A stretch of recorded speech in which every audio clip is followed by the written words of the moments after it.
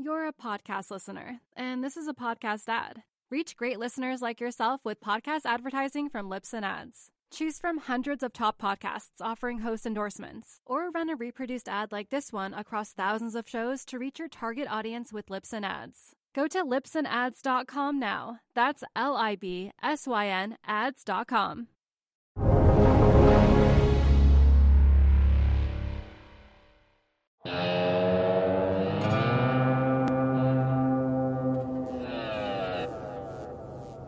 Mutant strains of coronavirus inflicting serious economic damage in Europe. Meanwhile, the Brazilian stock market crashed today and the real tumbles with it. And lastly, how are rising yields going to impact risk assets? For all of this and more, I'm joined by Real Vision Managing Editor Ed Harrison. Ed, how are you doing? I'm doing very well, Jack. Great to talk to you as always on Monday. That's our day here. Absolutely. Let's make a habit out of it. So, Ed, today, the U.S. yield curve continued to steepen. The 10-year and the 30-year rose apace. The 30-year is now about the 2.18 level, and the 10-year is about 1.36. What do you make of all this? Yeah, so I think it's very interesting because I had technical analyst Katie Stockton on. If you recall, I believe that was a week ago on Thursday, so 11 days ago, and she was talking about 114.25 as a resistance level that we had problems breaking above. And as you know, intraday, we had broken to 118, 119. But what she was saying is if you had two Friday closes, that is 2 week closes above that level, 114.25, and that was a technical indicator for her that we were moving to the top of a range between 1 and 150. We started the year at 90 basis points. We moved from a range from 50 to 100 into a range now from 1 to 150. We'd only been in the bottom half of that range, but then after she gave that signal, we did in fact close above 114.25, and immediately, the 10-year just went ballistic. The long end of the curve, both 10 and 30, were probably 20 basis points above where we were when she made that call. And so the next stop, I believe, is 150. And so, what we're seeing in the markets is reflective of people's angst about those yields going higher. Absolutely, Ed. And just to give some numbers behind the narrative, it's not just been that the yield has suffered. This has caused damage in investment grade as well as high yield debt. So LQD, which is the investment grade ETF, lost $7.4 billion in outflows over the past few weeks. And JNK lost $1 billion flowed out of JNK.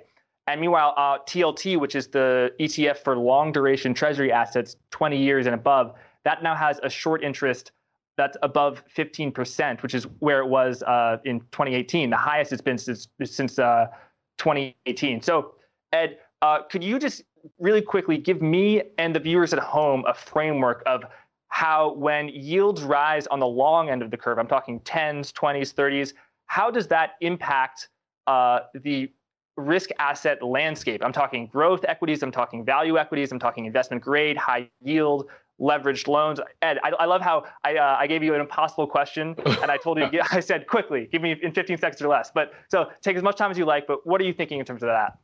Yeah, so basically it's the yield on long-term treasuries are the yields that people use to discount the future. That means that when you think of a risk-free rate, you're thinking about U.S. Treasury bonds, and you look at it across the curve. If you're looking for longer duration assets, then you're looking at the longer end of the curve, the 10-year, the 20, the 30, as you were talking about. So when those rates are going up, what it's telling you is that those discount rates are going up, so that the future cash flows that you're going to get 10, 20, 30 years down the line are, relatively speaking, less valuable than they would have been otherwise. And given how low the yields were, 50 basis points, now moving up to 140 basis points, that's a huge differential in terms of that discount rate. So if you are, say, Nikola, which is making no money now, but supposedly is going to make, gobs of money 10 or 20 years from now, that means that that money that they're making, that cash flow that they supposedly are going to have 10 to 20 years hence, is worth much less than it was when Treasury yields were at 50 basis points. And this is true no matter what kind of long-lived asset that you're looking at. It's also true that when you look at junk or you look at investment grade, that they're basing off of treasuries as well, in the sense that there's a spread that you're paying for in terms of default risk for those companies. And even if that spread doesn't increase, if treasury yields increase, then those bond yields have to increase as well, everything else being equal. Okay, great. So it's very bad for growth, less so for value, but basically it's bad for risk assets across the spectrum. And so now, Ed, I want to take that framework that you just laid out, and I'm going to say a few, compare it to the price action of the day. So today, NASDAQ was down 2%. Meanwhile, the Dow Jones was actually in the green. And there's actually a chart that I made that I was fascinated by, which is the relative change in the NASDAQ, the daily percentage change minus the daily percentage of the Dow Jones. And basically, this is one of the over the past year, it's the top 5 in terms of the overperformance of the Dow Jones relative to the NASDAQ. So you had those tech-heavy, long duration NASDAQ assets bleeding today. Meanwhile, your Dow Jones stocks, which is comprised of your industrials as well as your stocks that have a lower duration generally, was in the green. What do you make of that? Well, first of all, let me just say that you're like the chart master, okay? Because people who don't know this, you're coming up with these charts on your own. That is a great chart, the one that you just talked about.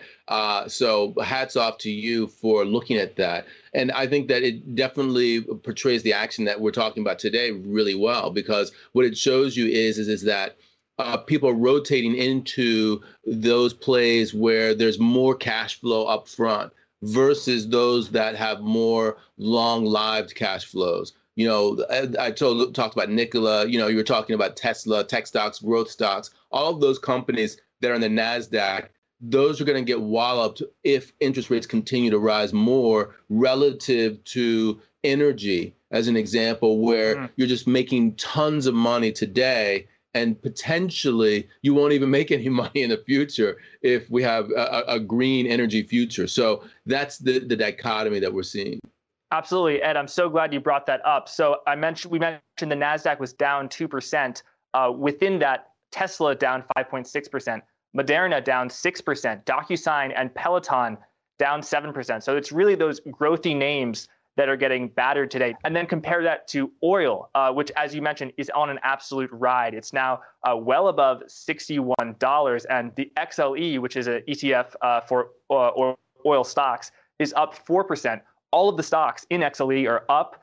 Marathon Oil up 10% today. So this isn't a joke. These energy names are on fire. And likewise, in the United Kingdom, we see some travel and leisure stocks like IAG, EasyJet, Wizz Air, all up 5 to 7%. Carnival Cruises up 8.7%. So today was an ultimate day for value. Do you agree? Yeah, definitely. And, you had 2 trends that you were talking about there that I thought were interesting. You can actually call it 3 trends. The one is this rotation trade. The second is what we're seeing in energy and commodities, more generally speaking. That is that right now, people are talking about reflation. They're also seeing what's happening in Texas, or what did happen in Texas, and that's having some supply shocks. And as a result, energy is going to do well. So those are 2 things that are happening based upon that data. Then the third thing that's happening, I thought that was interesting, is the differential in what's going on in the UK, or even the US for that matter, and what's happening in Europe. If you look at any charts in terms of vaccinations so far, I mean, the UK is way ahead relative to Europe. I think they have something like 28% of their population that's received some sort of vaccination versus 6% for the EU, which is ridiculously low by comparison. Boris Johnson, the prime minister, he came out with a statement today saying that we are going to open up completely by June. So that means normal life in June, which means all those companies that you're talking about in the UK, they're going to actually get a fill up economically almost 3 or 4 months from now. Whereas in Europe, we have no idea when those the equivalent companies are going to get a fill up. Yeah, Ed, that chart which I saw today on credit write-downs comparing the vaccination rate of the United Kingdom to the EU, it is very stark, as you mentioned. What is behind that disparity where the UK is getting 26, 27% vaccinated and EU is the laggard with barely, not even 6% vaccinated? Yeah, a lot of that has to do with, bureaucracy and red tape. But some of it also has to do with the fact that people are very concerned in the EU about the vaccines, their efficacy. The AstraZeneca vaccine in particular, which is one that was shown to not be as effective against mild forms of the coronavirus in South Africa, the South African variant. And the South African variant, the British variant of the coronavirus have become ones that are just going around very much in Europe, Spain as an example, France, another place. And so the result is that people are concerned that they can still get the coronavirus given those results, and they're not really as excited to take the AstraZeneca vaccine. So, there are a lot of bottlenecks in the process in Europe right now, and they've just done a horrible job all around. Bureaucratically, they've done a poor job in terms of, telling their people about the efficacy. For instance, in Scotland, they found that it was something like 94% effective at keeping people out of the hospital. That is the AstraZeneca vaccine, even more effective than the Pfizer vaccine. So what that means is if people get vaccinated, they're not going to go to hospital, which is really what you care about more than the fact that they got a mild form of coronavirus. You're a podcast listener, and this is a podcast ad. Reach great listeners like yourself with podcast advertising from Libsyn Ads. Choose from hundreds of top podcasts offering host endorsements, or run a reproduced ad like this one across thousands of shows to reach your target audience with Libsyn Ads. Go to libsynads.com now. That's LIBSYN ads.com. Ed, I want to dive into this because you're an expert on Europe and you follow the coronavirus and the related news very closely. So when it comes to coronavirus in Europe, you are a very informed person. So I want to ask you more about that. But let's actually take a break and let's go to Weston Nakamura. Today, Ed, I don't know if you know this, but the Brazilian stock market has tumbled. It has essentially crashed today based on some news regarding the oil company Petrobras. So let's go to Weston Nakamura to hear what's going on. Weston, welcome back to the Daily Briefing. How are you doing? Pretty good, Jack. How are you? I'm doing well. So Weston, last time you were on the Daily Briefing last Wednesday, you came on to talk about a potential whiplash that you saw in the S&P based on some of the plumbing that you were researching within the VIX futures markets. How is that playing out? Yeah, this is basically, so you're getting, pretty, I guess, somewhat sharp pullback in NASDAQ, especially today. And it's very much VIX-led. So you have the all-time highs last week on the eve of the VIX expiry that I was talking about. And then that, front month rolled off. And then you have now spot VIX trading more in line with the March VIX, which is now higher. And that's been pulling the market down. So, just basically this, the continuation of that. My only worry is that if there's too much, again, if there's a lot of inflow going into UVXY and these other VIX-related ETFs that are forced to buy VIX futures, when it comes time to roll, they might be stuck in a position where they're going to be spreading the front month and the second month VIX contracts, and therefore impacting the overall index. But yeah, we'll see how that plays out. Right, and so now that expiry has arrived, about half of the cash balance or the value, the net asset value of UVXY is in that March contract, and then some else is sprinkled on the other contracts. I was just looking at the UVXY now. How do you think that will evolve? And what are you seeing in the VIX term structure? Basically, Weston, you came on last week, you made a good call. What are you seeing going forward? I mean, I think that that second month, front month VIX spread really does matter to the direction of the index. The more that spread compresses, because it got unnaturally extremely wide, as I showed on my chart, and when that kind of corrects back towards more normal levels where the prices aren't so far deviated from one another, that compression is going to lead to a downward pull in the S&P cash index. So as long as that happens, that's going forward, because you don't have a roll or anything coming up. We just had one, so I see downside because of that. But right, so all quiet on the Western front for now. Let's move into something that's a little bit more volatile, something that's about to get the blood pumping a little bit. Today, Weston, you messaged me quite early in the morning that Brazil, the Brazilian markets had opened up deeply in the red. The MSCI Brazil index down as much as 5%. Other indices down. The real down against the dollar about 2.5%, 3%. What do you make of that, Weston? Yeah, that's pretty big. So basically, what happened was over the weekend, Bolsonaro had fired the CEO of Petrobras, which is the state-run Brazil oil company, and this is a chief executive who is University of Chicago educated and all that, and he's very much so a free markets person. And Bolsonaro had a problem with, his ratings have been plummeting because of mishandling COVID. You have truck drivers in Brazil who are, striking, and he obviously wants his ratings up. And he was blaming a lot of that on oil prices heading ever higher and fuel prices. And he was basically telling Petrobras to you need to cut, you need to lower oil prices.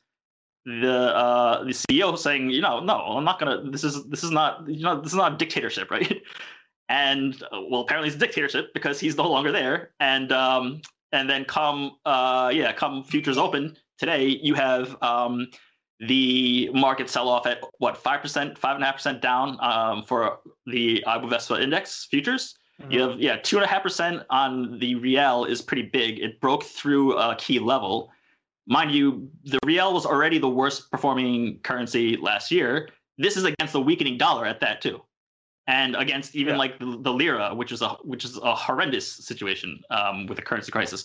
So they were already, it's already capital flight happening. But now I think that the reason you're seeing such a significant sell-off, and the reason I don't think that this is going to be some sort of bounce back, is because Bolsonaro has lost the trust of foreign capital flows, foreign investment. When capital leaves, when capitalism leaves, is what I said in my note, right? So if you go to the exchange, you can see my note on this. But basically, that's what it comes down to. It's, you can't repair that. If that is really the damage that's being done to the investor psyche, you cannot repair that overnight.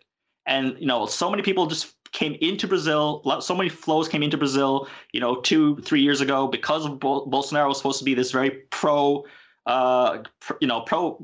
market, pro business sort of agenda. And now, if he's kind of pulling the strings and picking and choosing, like some activist investor, right? Well, that's not good, and investors are not going to like that. And I think that also at a time when you have these, I think it's arguably fair to say that equity valuations are rather lofty right now, but it's very tough for fund managers. Yeah, some could say. But it's tough to sell. If you're going to sell something down, this is a perfect idiosyncratic sort of situation.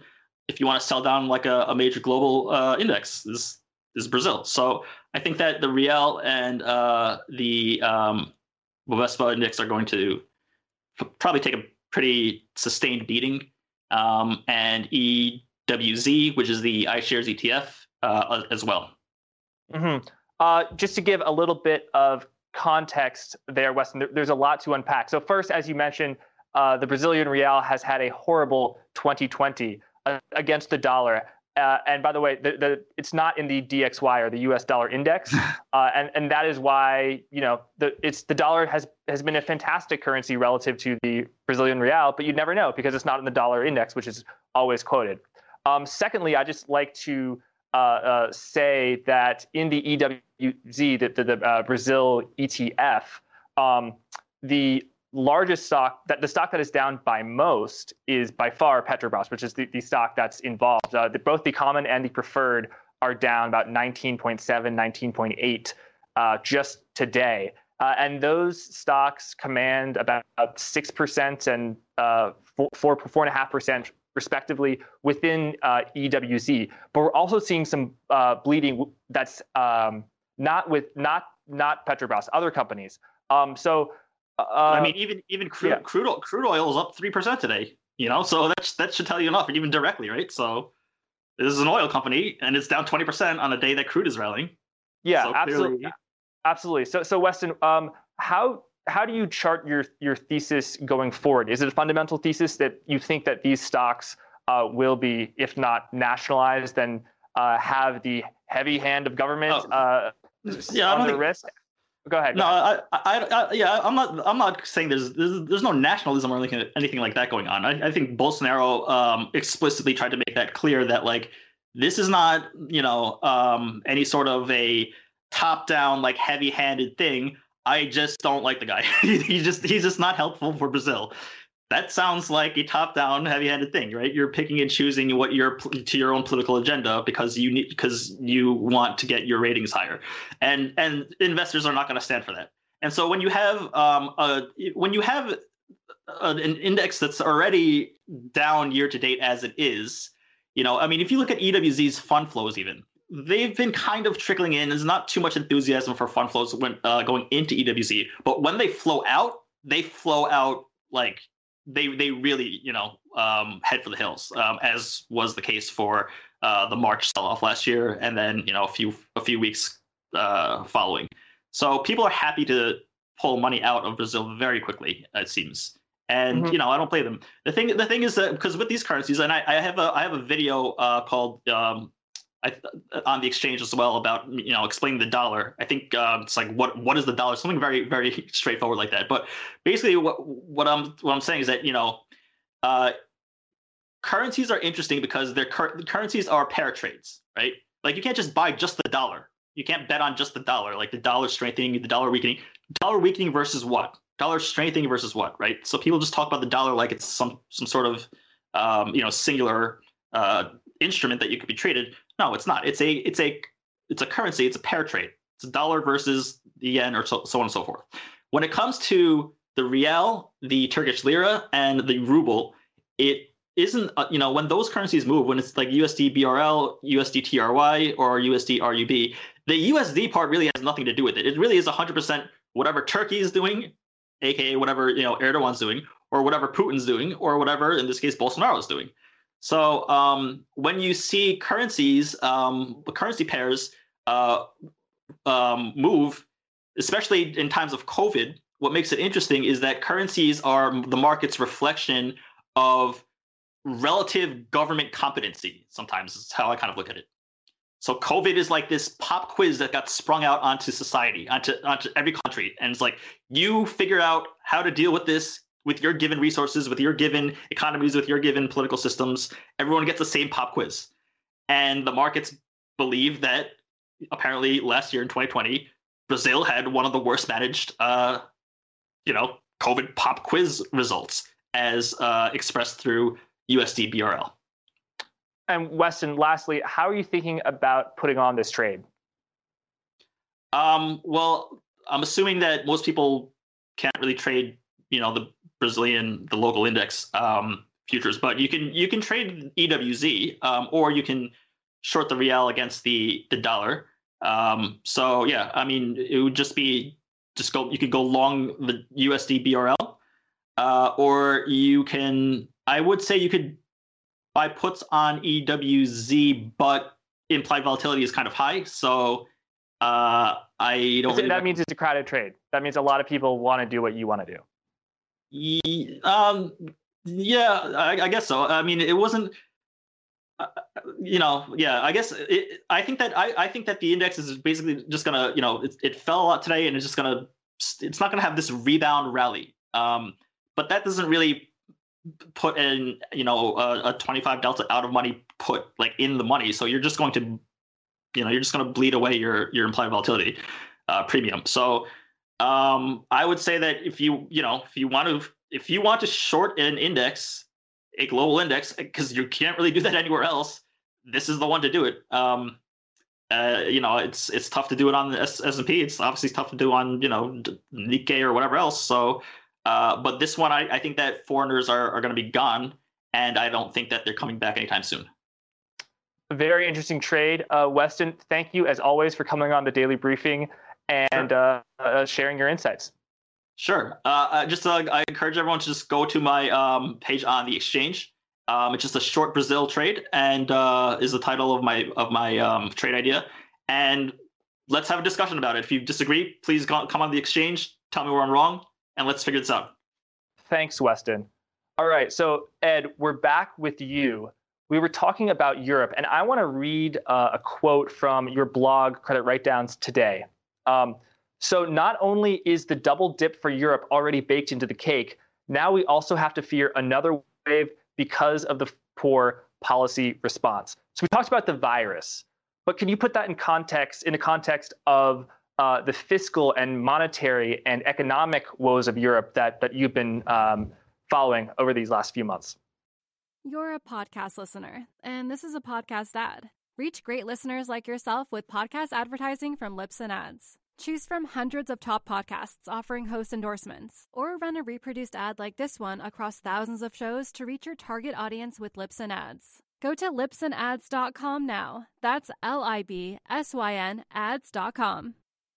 Yeah, so basically Europe, they went into lockdowns much more than the United States. When you look at the data is saying that Europe was in a double dip recession. They're still in that double dip recession now. The thing that people care about is this foot race between these variants, the Brazilian variant, the South African, the UK variant, which are these mutated variants that are more virulent, and the vaccine. The quicker you roll out the vaccines, the more likely you are to not have any problems with those variants.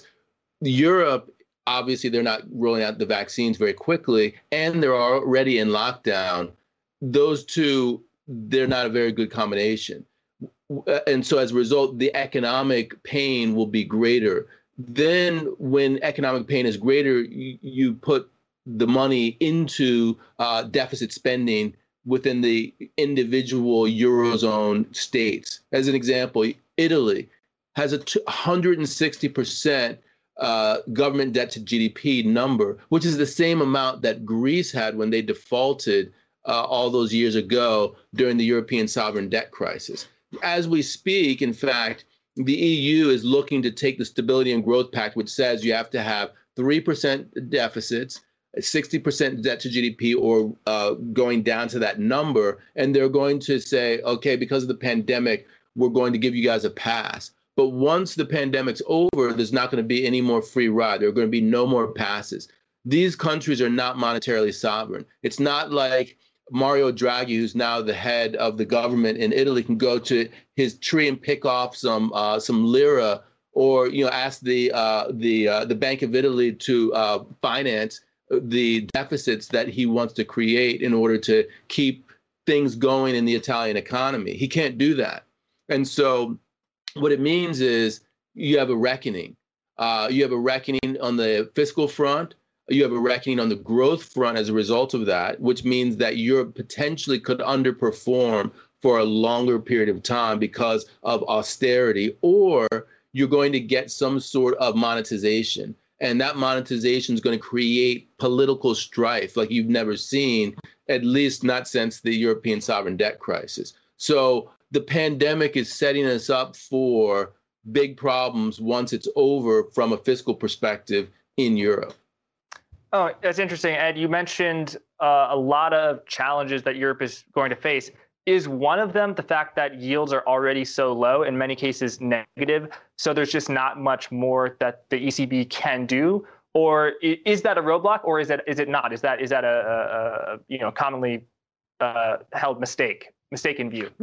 Well, for Italy, it's great that the yields are low, because as long as the ECB has its back, then its yields can be low. They're not negative the way that they are in Germany, but they're mildly positive, which is good for the Italian state because Italy, therefore, doesn't have as much debt service problem as it otherwise would have. But ultimately, it's the spread to German bunds which are going to be the big problem. Eventually, the potential for default or redenomination risk is going to rise, and people are going to say, wait a minute, do we really want to be holding this Italian debt? Is the ECB going to have their back? And so then there's the potential that the ECB, it's a critical juncture in the same way that the Fed has to decide how far are we going to let yields rise. The equivalent is true for the ECB. How far are we going to let Italian yields rise? That will eventually be the question. And I think that we're going to see that play out once the pandemic is over. Ed, I'm glad that you brought the Fed back into it, because let's go back to the U.S. And to you, I know one of your favorite phrases is when the rubber hits the road. I'm looking at the high yield to worst and relative to the investment grade yield to worst, and I'm barely seeing an uptick. It's so small. I have to go closer to my screen to see it, and it's where yields were 3 weeks ago essentially. In October, yields were criminally low, and now they're much, much, much lower than they are now. So I'm not really seeing that pickup in high yield investment grade. The only really thing that I am seeing in it is in the 30-year mortgage rate, and that's because I think it is a 30-year, so it has a 30-year duration. So where do you think the rubber hits the road with investment grade and high yield? Yeah, it's a good question. I mean, where does the rubber hit the road in terms of where do you cry uncle first because of rates going up? I mean, I think there are four markets that you could look at this point. One is obviously the equity markets where, we're very leveraged to growth in the United States. That's one of the reasons that the U.S. has outperformed. The S&P has been a much better place if you want to have growth. Second is high yield. Third is leveraged loans. And then fourth, I would say, are mortgages. All four of those are susceptible to yields going up. And of course, just like with Italy, you have the double whammy in the United States with junk and with corporates because there's a spread. There's a spread because of default risk.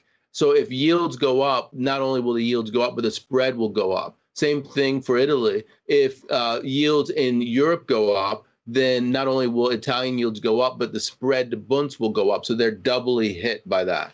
So when the cycle turns down, all of those things can happen in the U.S. And so you have to ask yourself, which one are we more leveraged to at this particular point? Are we leveraged to the financial conditions that are loose because of growth stocks? Are we leveraged to the uptick in the economy because of housing? Or are we discounting too much that we're at the beginning of a cycle and not near the end of a cycle from the credit perspective? Because to the degree that you see an uptick in yields, it might well be that you have a default cycle that causes liquidity problems in those markets, leveraged loans and high yield. Ed, maybe next week we can do a deeper dive on high yield and leveraged loans, because I know you have a lot of experience in that space. It's a space that I'm very interested in.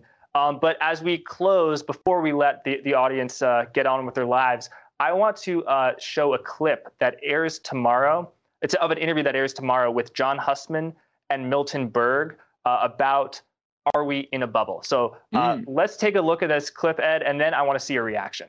Okay. Do you believe that the equity markets in the United States are in a bubble? Yes. And I would say I do not know. Question number two, do you believe that the Bitcoin asset is a bubble? Yes. I would say to that yes as well. Question number three, do you believe that the bond market, the US government bond market has been in a bubble? No, but only yes, no answers or... At this point, yeah, and I believe yes. I think the answer to that question is yes. So Ed, what do you think? Yeah, very interesting. Yeah, I don't know whether his husband is he's gonna get some stick from the pro crypto crowd here at Real Vision. I thought it was interesting. Milton Berg was talking about bonds or a bubble. Everyone's talking about bonds being a bubble, but let me just tell you, here's what I'm thinking: that if we get a crash up, we're gonna get a crash down. It's an exact replay of what we saw in 2018, except instead of the Fed engineering the crash up in yields by raising rates 4 times as they did in 2018. It's the market moving yields higher. At some point, they'll move it high enough that either it draws a reaction from the Fed or something breaks. And so I think that that crash up will mean a crash down in yields, which means that we're not in a bubble, that we still have a ways to go before we see yields actually rise on a consistent and permanent level in the United States. Ed, and when you say before the Fed does something, are you talking about the yield curve control, where the Fed will pin rates on the yield curve and say if it goes 1 basis point above this, we're bringing it right back down? Yeah, I mean, there are a number of different things that the Fed can do that they've said that they're going to do. But the first thing that they need to do is tell us which of those things that they want to do are the likely response. But they will respond if financial conditions start to weaken. And I think, yes, yield curve control is one of the responses, one of the more likely responses that they'll engineer. Great. Well, thanks, Ed. I hope, Ed, you get a chance to watch the interview with John Hussman and Milton Berg tomorrow. And I hope the audience does as well. I'm looking forward to it. You know, I think I've interviewed Milton Berg, and I haven't seen John Hussman on the platform, so I'm excited. Yeah, well, he's a subscriber, so this is our first time getting him on the platform on this side of the chair. So yeah, it's Ed, it's been great.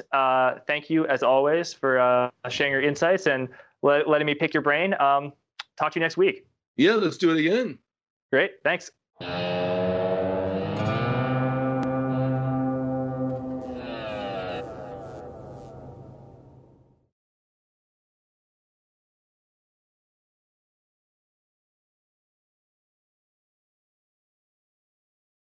You're a podcast listener, and this is a podcast ad. Reach great listeners like yourself with podcast advertising from Libsyn Ads. Choose from hundreds of top podcasts offering host endorsements, or run a reproduced ad like this one across thousands of shows to reach your target audience with Libsyn Ads. Go to libsynads.com now. That's LIBSYN ads.com.